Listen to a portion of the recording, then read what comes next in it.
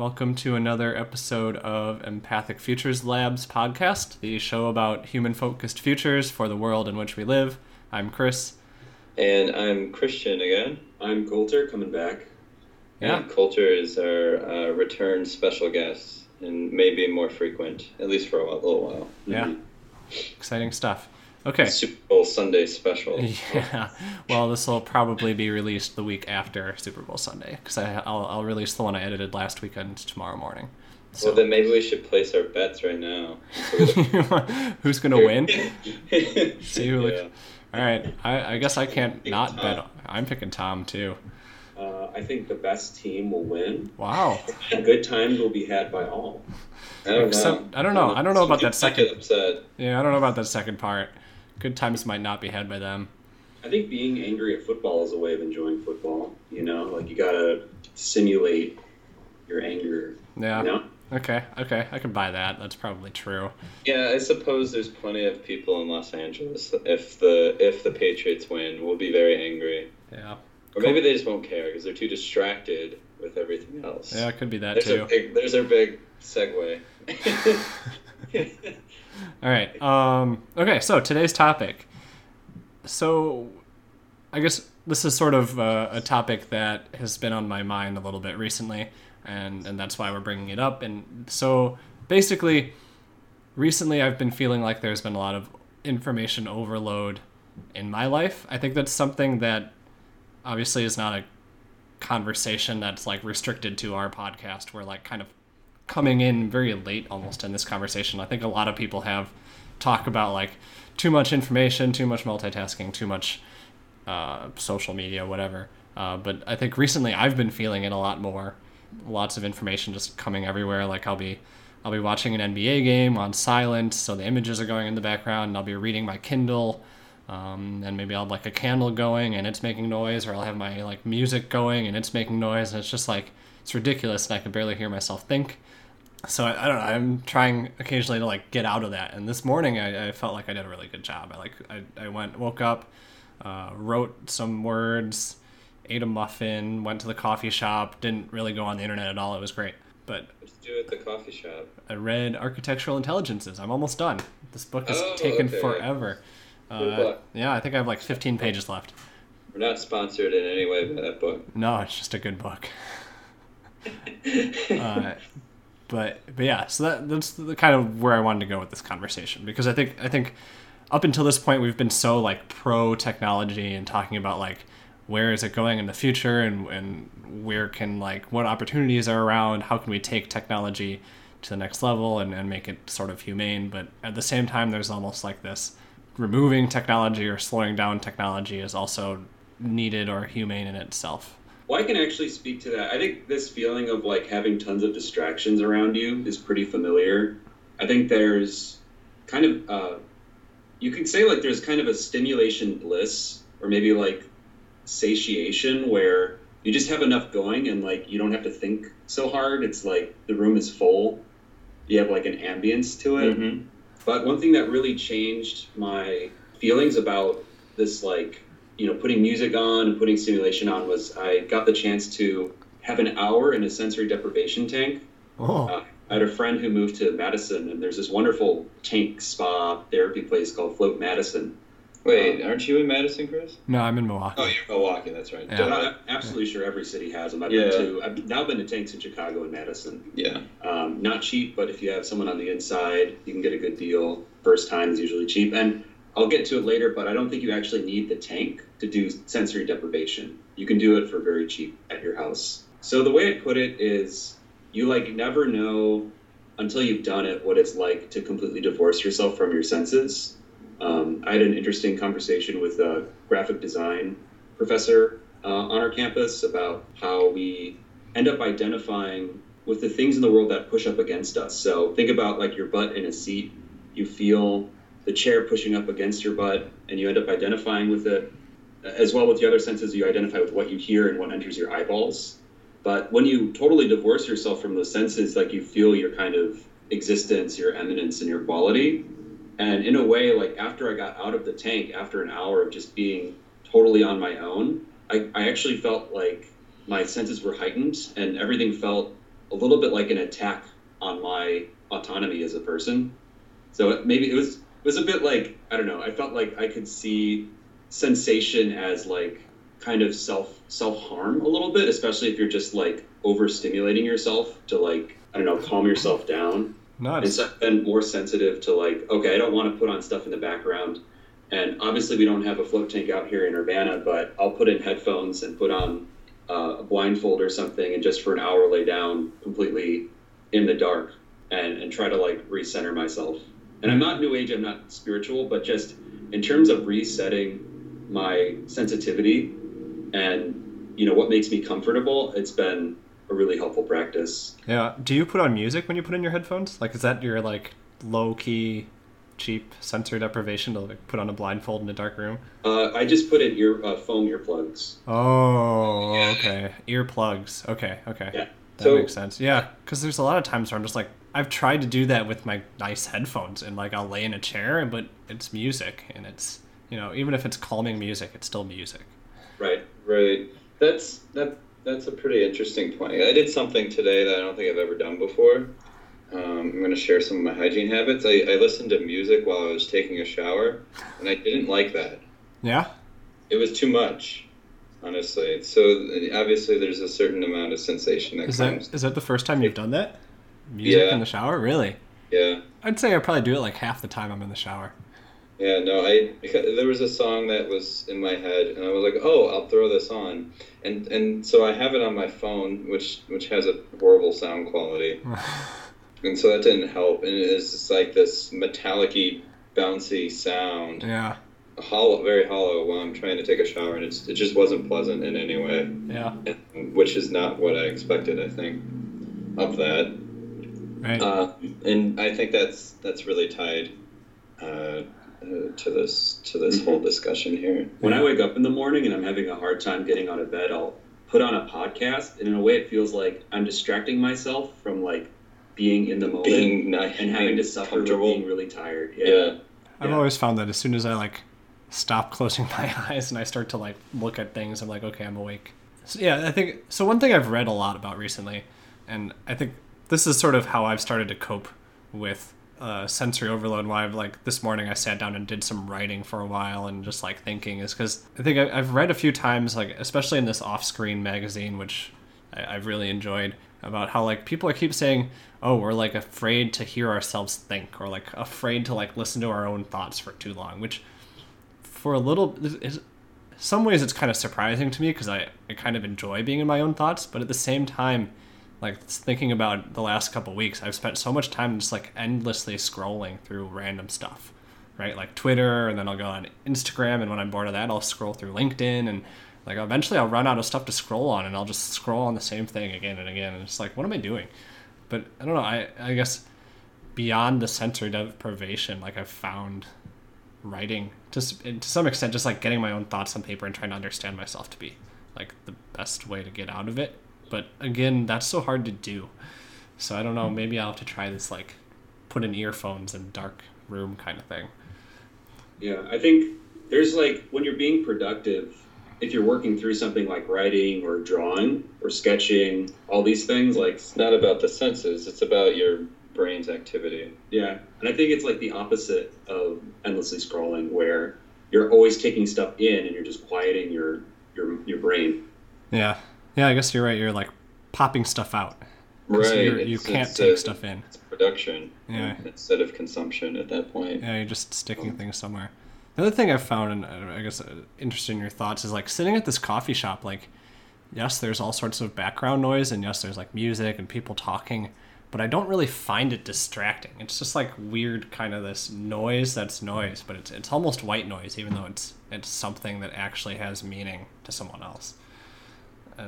I've found like it's the easiest way to work. I don't know what I agree. That makes a lot of sense. And the more I think about it, I was trying to do some research, quote unquote. No, I was doing some background reading. We're not going to call it research for this discussion today at the laundromat. And so this is a place where there is a reasonable amount of activity and things going on. People are talking, people are watching shows on their phone or whatever. And I found that I can focus much better there when I'm actively producing something, and it becomes very, very difficult to read Yeah. And so maybe that's a bit of a counterpoint, but I think the thought is when I'm trying to consume something, all these other bits of consumption that are attacking that focus and attention, maybe it's harder to do that than it is to silence those things while you're producing. Right. Yeah, I think for me the cafe has two aspects. One, it's slightly uncomfortable. Like, I can't scratch my butt in a cafe. Like you're in a way restricting your own activities that you focus better on what you're supposed to be doing. Mm-hmm. And that feeds right into the first thing about the cafe, which is it's a performance, right? You pay to be there. You pay to get permission to sit in the room by buying a cappuccino. And I buy that too. You're following a kind of script where I'm the kind of person who, works in the cafe. And I think that's why it drags a lot of people out of spaces of comfort and spaces of consumption. Uh-huh. It's a way of enacting self-discipline by entering a space that they're not quite comfortable with. And sometimes if a cafe is too nice and too comfortable and too accommodating, I can't work there. And so I think the laundromat is a good example of a space where, it feels a little bit like punishment, but it helps you draw out discipline. I've found the laundromat as opposed to a cafe much better for me to actually work in. But and then the idea of consumption is much more difficult. Yeah. Mm-hmm. Okay, so what are your thoughts on the office then? Because to a certain extent, there's a set of rules at an office. And there's distractions. Right. That's why I hate I can't speak to WeWork's efficacy, but I really hate the fun millennial office with slides and pool tables. Uh-huh. It's like, I think offices should be slightly unpleasant to be in just to keep you focused. And I don't know. I think like open plan, I'm kind of like pro cubicle with like meeting room breakouts. I think we're wandering a little bit too far away from the kind of ideal of the office. And they're trying to mix like play and productivity in weird ways that I think undermine both. And if you're in this like single space that caters to both, I think it's just hard to even mentally switch from a productive mode into a play mode. Well, that's the trick, is like, because that's almost because I think the idea is that you convince the people that it does not work. It is play. Yeah. Like, you're not here working. You're not here laboring. You're here doing what you love to do. Yeah. Well, so we actually just got a ping pong table at the office. We had it for a while, then we grew too big, and then so I came when we were too big in our old office for the ping pong table, and we recently expanded and finally brought it back. And I don't know, I haven't had the hardest time switching between work and play with the ping pong table. It's not easy, but like I've gone and played games and then sat down, and after a couple minutes, I'm like, all right, I'm ready to work again. So like, I don't know, I haven't had a huge problem with it, but I think you're right. It's more distracting when other people are playing. You're like, oh, I want to go and hang out and hit a few balls as well. But so one thing that I was thinking about though is, for whatever reason, like our office environment is sort of, I guess I've been to your office too, Christian, where it's similar to that, where there's like, it's not really cubicles, but everyone does have their own space, and you're kind of right next to someone, and there's some dividers, but it's also mostly open. You can hear a lot of what's going on. But I also, for whatever reason, have a harder time almost working there than I do at a coffee shop. Even though coffee shop, supposedly there's more distractions, there's more random conversation. It's a space where you're kind of sort of expected to work or be polite or be quiet, but you're not really expected to work in the same way that like an office is like, in some ways, kind of meant to be getting stuff done. So I don't know what it is about that. The thing about a coffee shop is like those distractions, like other conversations, aren't useful to you. Yeah. They're not important to you in any way. And so to me, I would think like that's almost less distracting than a conversation in an office, which might have an impact on you. Yeah, that's a good point. If you're like curious what other people are doing. Beyond aesthetics, you have you own a cubicle. And then in a lot of newer environments, you have the hot desk, where you have the promise of a space to work. But again, like the coffee shop, you are like performing in that space. You don't own anything within it. Or it's more of an imagination thing. Or I don't know. You don't have your own space. Maybe you have a locker. Yeah. So are you thinking that's more productive to hot desk? in theory, because as opposed to like owning a space, because I guess I do own the space at the office more or less. I mean, I own the space to the extent that I work there currently, and if I didn't work there, I wouldn't have the space anymore. But I mean, I put my own stuff up. Yeah, would that add a certain amount of comfort that would put you in a more consuming mood? Yes. So obviously I haven't worked in an office for an extended period, so I can't speak with much experience, but the system that I was most attracted to is one I read about at Valve Software.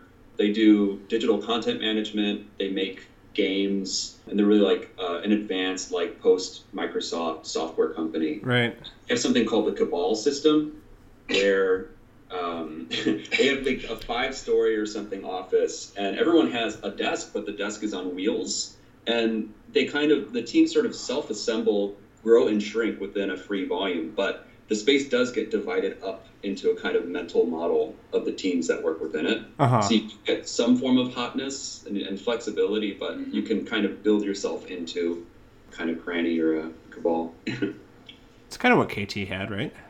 Or in theory. Yeah. I mean, it really was. And I'm trying to think what that allowed was everyone that's working on the same project was able to be together in close proximity, within 20, 25 feet of each other. Yeah. And the building was relatively huge. Like you could fit a small urban Walmart in the thing. And I don't know, the thought that it's almost more distracting because side conversations that are going on that might be important or maybe pseudo important to you grab your attention, then you have to resolve that. But maybe it's also good that you have you're more informed on the project and different aspects of it that you're not immediately involved in. Yeah. I think you're right that this kind of side conversation that immediately affects you is the most distracting. Or even maybe not immediately affects you, but has the potential to affect you. Because those I think are definitely the conversations that I'm like kind of most interested in. I'm like, what are you working on? Could I also be working on that instead of what I'm doing now? Or like, what are you guys going to be doing? I'm kind of curious. Where it's like, it doesn't really affect me, but it does. Because I'm just a curious human being. Fear of missing out at work. Well, that's the thing is like, if you have these teams and everything and you sort of are acting socially with these, like a ping pong table or whatever else, and you're actively building friendships, more or less, then those side conversations evolve as well. They develop into things that are much more socially related and are less tied to work. And maybe that's a good thing. Maybe people are actually more productive if they like people they work with. I don't know, but I mean, I have definitely experienced that in significant ways. Right, because then you get into this like weird kind of halfway point where you're like, should I be listening to this or should I put on my headphones, which in itself is distracting. I think like noise canceling Bluetooth headphones were like the best thing to happen to my productivity since I started drinking coffee. Yeah. Like, wait, why is coffee tied to that? Because or going to coffee shops? No, just like drinking coffee and like Go Juice basically. Okay. It's like basically an indulgence that is free of any sort of indulgence baggage, right? It's like not eating like a chocolate bar. I'm drinking coffee because I'm being productive, and I can buy fancy sugar-laden latte drinks because it makes me a better person. So it's like you're able to consume it and enjoy every aspect of its consumption. Right. There is a bit of baggage with the fancy stuff, though. Like you should almost the idea is you should be drinking black coffee if you're going to be productive. Austerity coffee. Yeah. That's what I drink. You should be hurting yourself. No, I don't. Yeah. I actually like black coffee. That's what I drink when I drink coffee. I don't put all the other stuff in there. Like if I'm drinking coffee, I want to be able to like taste it and like know what I'm drinking. I like black coffee. I like sugar coffee, milk coffee, lattes. Like I want to have. I've never had the chocolate coffee. The mocha. What is the chocolate? Oh. Never done that one. I haven't done that either. But anyway, to jump back to the Bluetooth headphones, I think it's both like it's a way of course, like it's a form of sensory deprivation for yourself because you're closing yourself off to the environment. Focus. Yeah, and you're also signaling to the other people around you like, don't talk to me. Like I've seen that as like. I think I saw an image online. It was like a guy sitting at a desk with headphones, and he had like a big sign next to him that says, "If the headphones are on, you're not talking to me." Mm-hmm.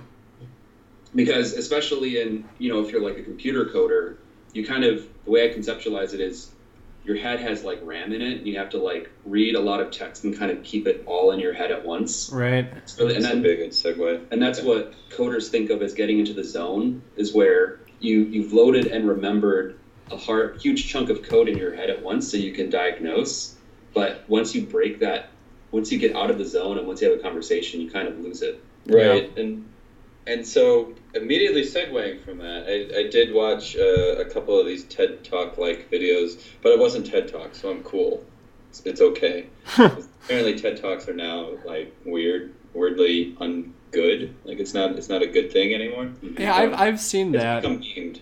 Yeah. Right? Self-flattery. Yeah. All right. So I was watching this TED Talk like video with this guy named Nicholas Carr, who seems to be like a critic of some sort of the internet and has some understanding of the psychological effects that it has on our brains.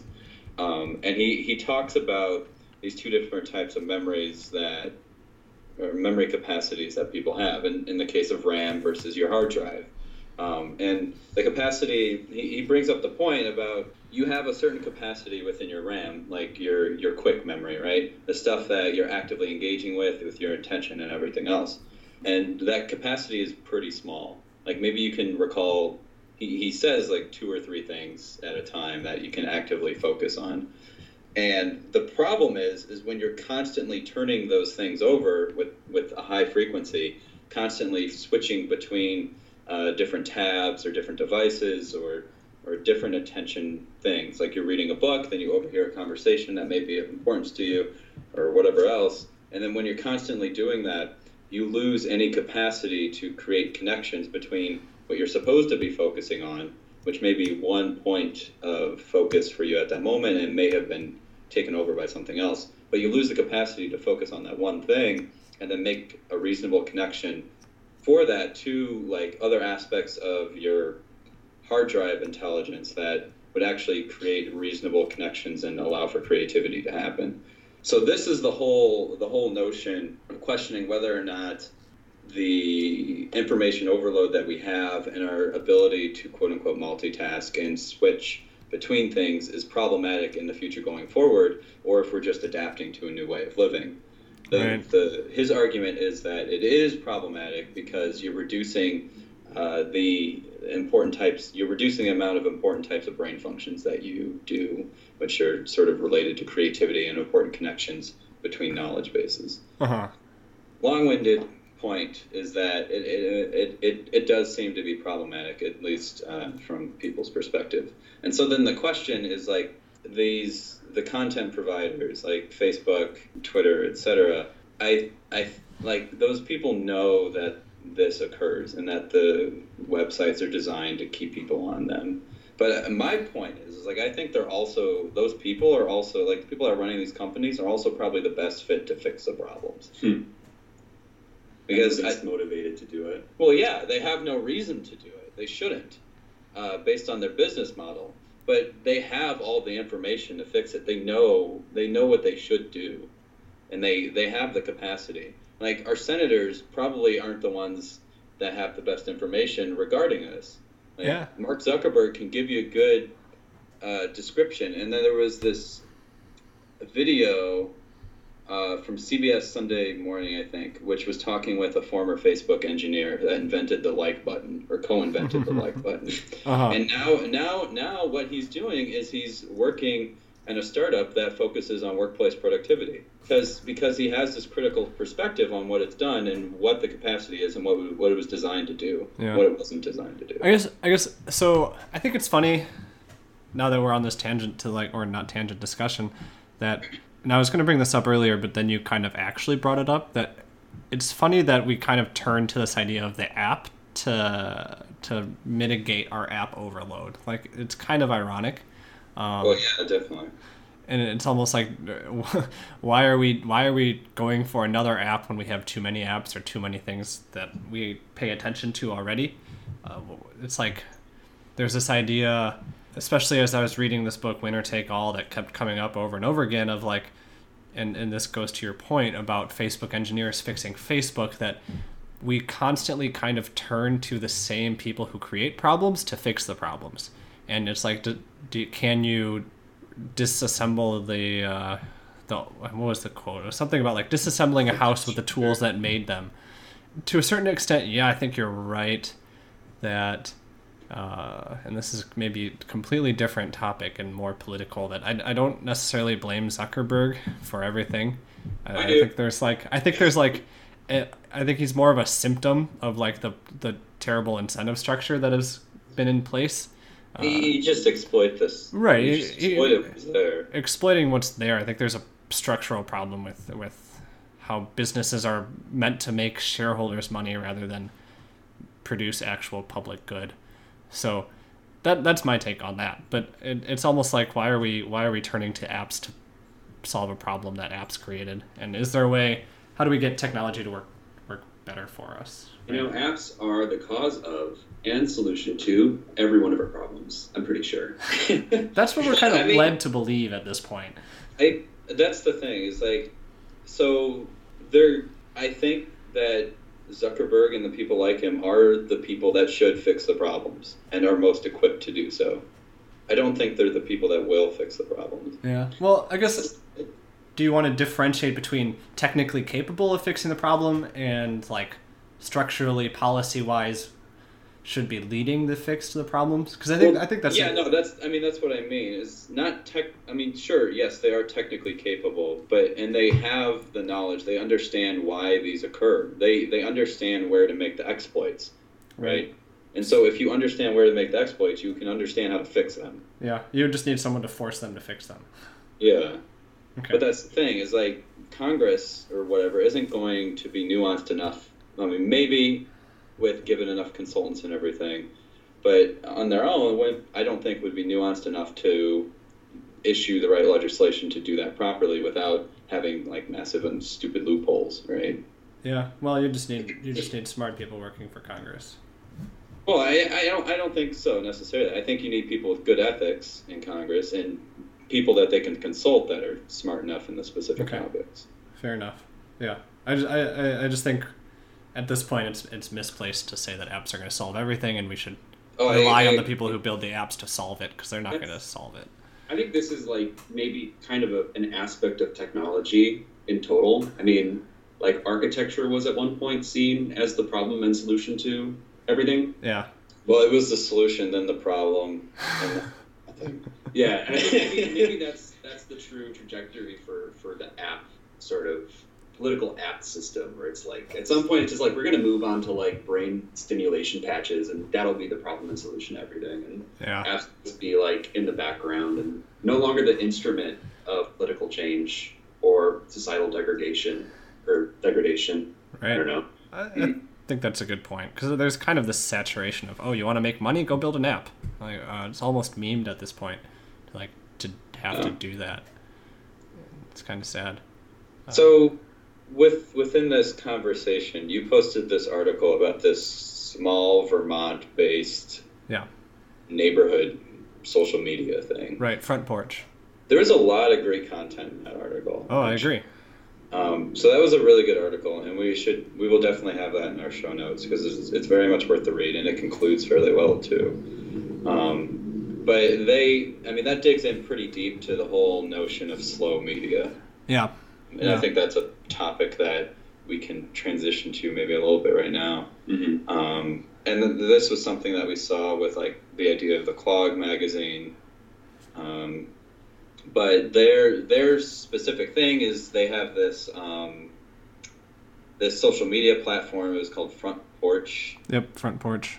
Front Porch.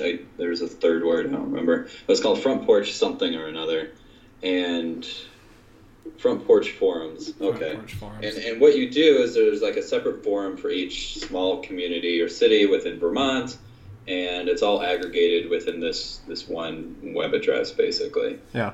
And it allows users to post information, and it was important when there was some major flooding based on some natural disaster, I guess in 2011.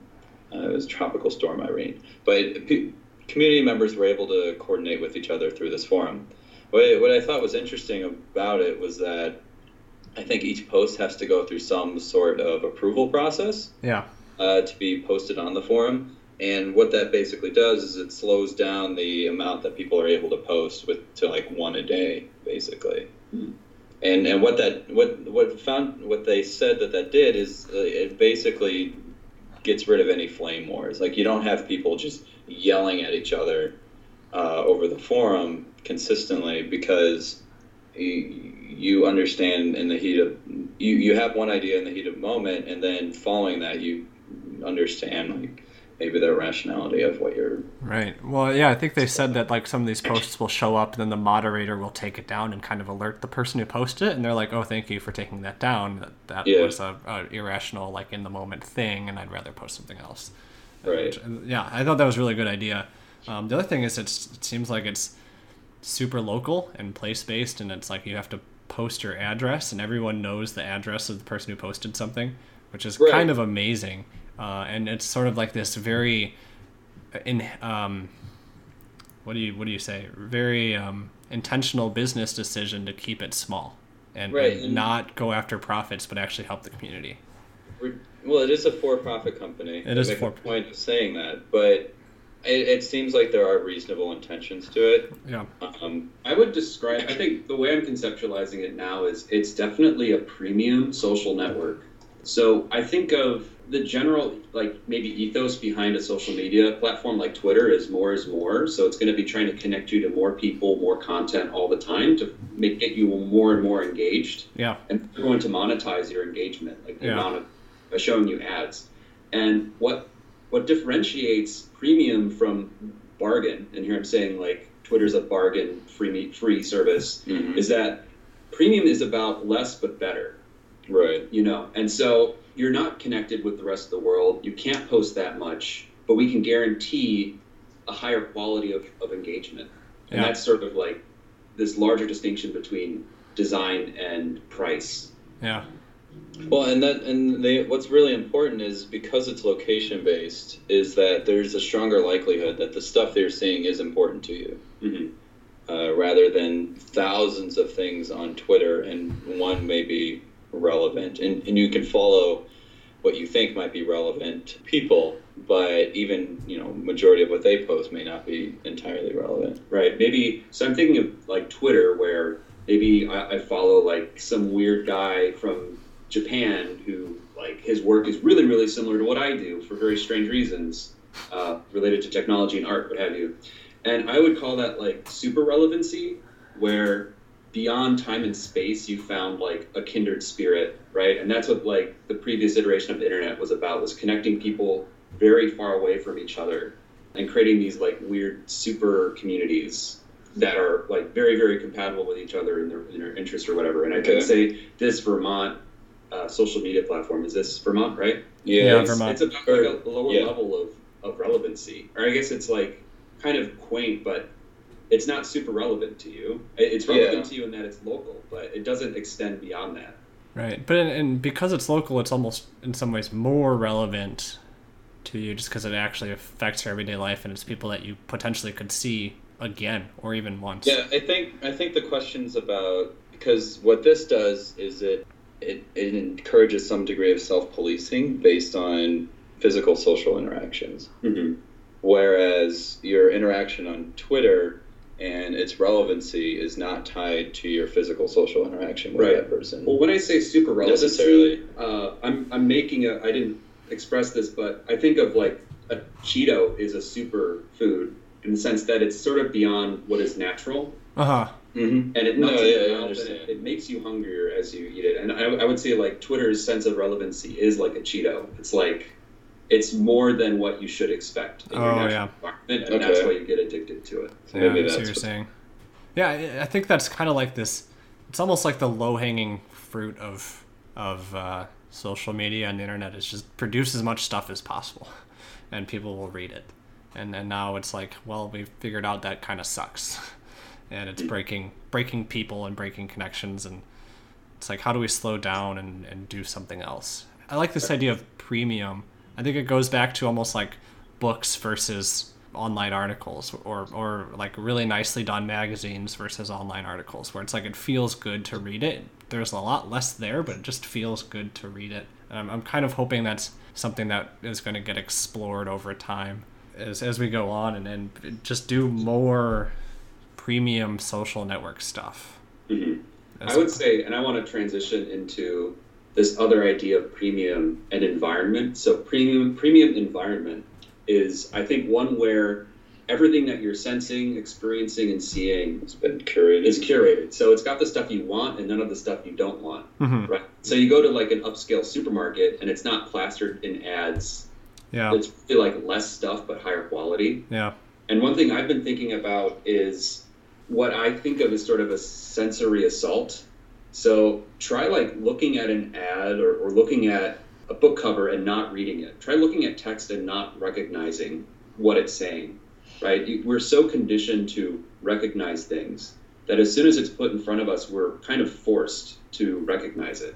Yeah. And I think in order to have a premium environment, you have to keep stuff that you recognize away from you. So Yeah, I like that. I like that idea. continue. Oh, okay. The other thing is, I think I remember, and that follows into like what was the Charles Moore group, this California planned community of like wood houses. The Seaside? No. I think something. Seaside is Maryland Ranch. or Florida or whatever. Seaside Ranch or something. Yeah. Right. So just do a Google search for Sea Ranch and see what the kind of aesthetics of that project were. And it's about saying we're not going to have artificial colors. We're not going to have advertisements. We're not going to have power lines. We're removing this stuff that takes over your brain, that assaults your senses. I would say Sea Ranch is a premium environment, that's been carefully designed with your senses in mind. The muted colors, there's no text on the buildings. They have these very abstract symbols. And so I think the sensation of the person in the environment has been deeply considered on every level. And I would compare that with walking down Green Street and being assaulted by advertisements and text and things that want your attention. Yeah. That's what I would call like a sensory assault.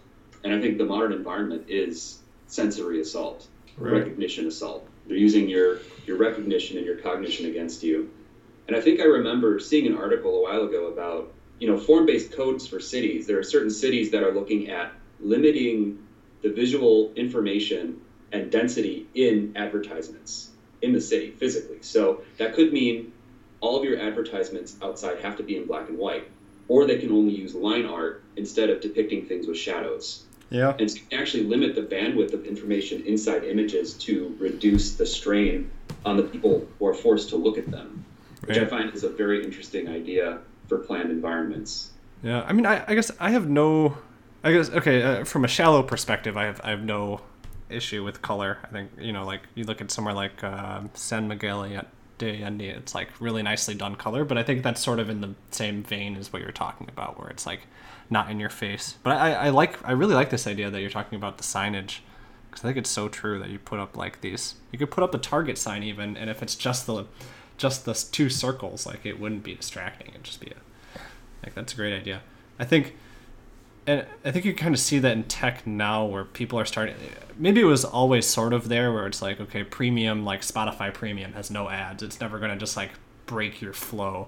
But hopefully, I think we're getting to the point where people are almost willing to like step back and pay a little bit of money to just not have the crap. Right, and the rich people, they buy houses out in the country to get away from it all. Right, what are they getting away from? Yeah, people overstimulating environments. Right. It's interesting that all has to be tied. Like the only way in which you can have this premium experience is by consuming it.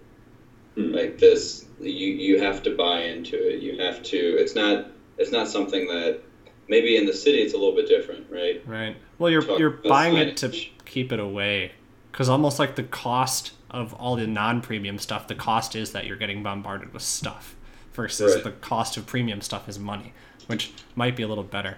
So I guess my question then to that is if you're everything's like heavily curated, like how do you know, how do we decide what gets through the curation, right? I think you're kind of running into that with, this is something I was thinking about earlier, with like developments Sidewalk Labs now with their Quayside Toronto, they're talking about privacy and data that's useful to a smart city. And the public's like, well, Google's kind of this exploitative thing where they want our data to sell it. But to a certain extent, like a smart city needs data to, be smart. But on the other hand, like how do you decide what's useful and what's not useful? I think it's a similar problem here of like, if you're going to heavily curate something, someone has to do it. How do you know what's premium, what's not premium? How do you know when you're putting too much of information in an information bubble? I think if we could like solve that or get that down, that'd be great, because then maybe we wouldn't be as over assaulted with information. I think it definitely varies from person to person, and that's where brands can build an audience by appealing to whatever their sensibilities already are. So I think of like the Apple's whole branding and aesthetic, this Dieter Rams, Jonathan Ives thing, like the whole image and operation of their marketing is built around like, don't you feel like everything's too complex and like too many choices? Don't you just want a guaranteed quality? And that's what we provide you. And you don't have to look at anything else. And if you look at Apple ads, that's like looking at, refined architecture, refined spaces. Like they're very cautious and deliberate in how much information and what they call things and how stimulating their visual marketing materials are. Right. I think that's what communicates the experience that they're promising for their customers and why they're so popular, I think. Yeah. Well, and it's funny that to a certain extent they're almost like the odd child out of like this game where everyone's all about the information and they're still selling hardware. Mm-hmm. And maybe that's why they're getting away with it to the extent that they won't can. Even refer to the technologies inside their phone as what they are. They'll give them easier, more intuitive names, like instead of a high DPI, high resolution display, they'll call it a retina display. It becomes about the user, right? Right. And then I was watching a video where they're explaining why Apple advertising is so different than everyone else. It's like, if you have a retina display, you're not itemizing, you're not giving customers the ability to directly compare your product with the competitor. And if Apple actually itemizes and quantifies what they put in the device, they only lose. Mm-hmm. Mm-hmm. Because then people can say, well, the Samsung is this much less, and the specs say this versus this. And so if they can always build this promise of quality in the brand, and the customer basically believes that quality, then they win, and they have nothing to gain from adding information to their marketing. Yeah, that's a good point. Jumping back to Sea Ranch, I wanted to mention I took this course on Japanese architecture, and I learned about like the big architect Taro Ando would build these like very, he called it defensive architecture, where in the 70s and 80s, he felt that the urban human is overstimulated and basically overstimulated and unhappy with the density and complexity and stimulation of the urban environment. And so his architecture was about creating these like walls and barriers between the city and creating this inner space within the city that was completely unencumbered by the stimulation of the city. So it's like a big concrete cube with a door. You walk inside and all it is a giant skylight. You don't have windows out. It's quiet compared to the rest of the city. And the user's like escaping and entering this sort of more meditative environment. And I very much like that sort of architecture really appeals to me, where when I'm looking for a place, I really need to find a way to separate myself from the environment. That's so odd. And that's cool, but it's so odd to just like remove yourself from the world. It's finding the premium within the bargain, right? Yeah. That's also why you like use Twitter, but you get a ad blocker, right? Yeah. So you don't have to deal with the stimulation of ads. Well, it's kind of funny because I actually do appreciate some of the Instagram ads. Twitter ads are terrible, but Instagram ads are pretty great. Mm-hmm. But yeah, it says something about our society probably that I think it's weird that people want to shut themselves off with these defensive architecture versus kind of love it and enjoy it. I think, well, it's like hyper curated. Right, we want for curation. A particular sensibility. So, but my question is really about is that curation and reduction something that people really want, or is that something that's a little bit more challenging? Because my thought is if you give people everything they want, it doesn't really work out all that great. Yeah. And then you just end up with overstimulation because what we want, what we're addicted to is more information. This frequency, it's something that we desire. The frequent overturn of information that we just have constantly within our lives. So, well, okay, so I think I would say overstimulation is a pretty powerful word, and then the satiation is like another really powerful word. So you come into the word satiation with the phrase semantic satiation, which is when you repeat a word 100 times and you can no longer recognize what that thing is. And I think people are accumulating information, and they'll put on the Super Bowl in the background without any audio in a way to satiate their senses so that it's not as sharp. Yeah. Right? Feel the pain. Agree. That's why I watch the NBA on silent. Anyway. But why do you have the game on? Because I want to watch the game. Or I want to know what's going on. Or maybe in part because I have this idea that I like basketball. And I do like basketball. I do enjoy watching basketball. But I kind of don't want to sit there for 2 hours and watch just the game. It gets kind of boring. But I guess back to the point of what do people want? I don't know. Do people actually want that? The whole conversation, and maybe this is just a me thing, kind of stemmed from the fact that I don't want this anymore. So I guess how much do people actually want this, and versus how much are they actually just addicted to it? Well, I think that's a critical self-awareness, because being addicted and wanting it, I don't think I would necessarily separate them. I don't know. I might. Like, I think there are people who are like addicted to alcohol but want to get out of it, or addicted to cigarettes and want to stop, right? But they can't stop because they kind of want it, but they kind of don't want it. So what was pointed out in this video, Nicholas Carr pointed out, was like the frequency of information and taking in a new bit of information actually has the effect of releasing a little bit of dopamine within your brain. Yeah. And so you gain that physical addiction and desire, and what I'll say is want. Right. But for that, whether or not you know better or you should do differently, I think it's different. But physical want versus mental want maybe is the differentiator. Anyway, we interrupted your satiation train of thought. Oh, I was going to reply to say I think us three and our identification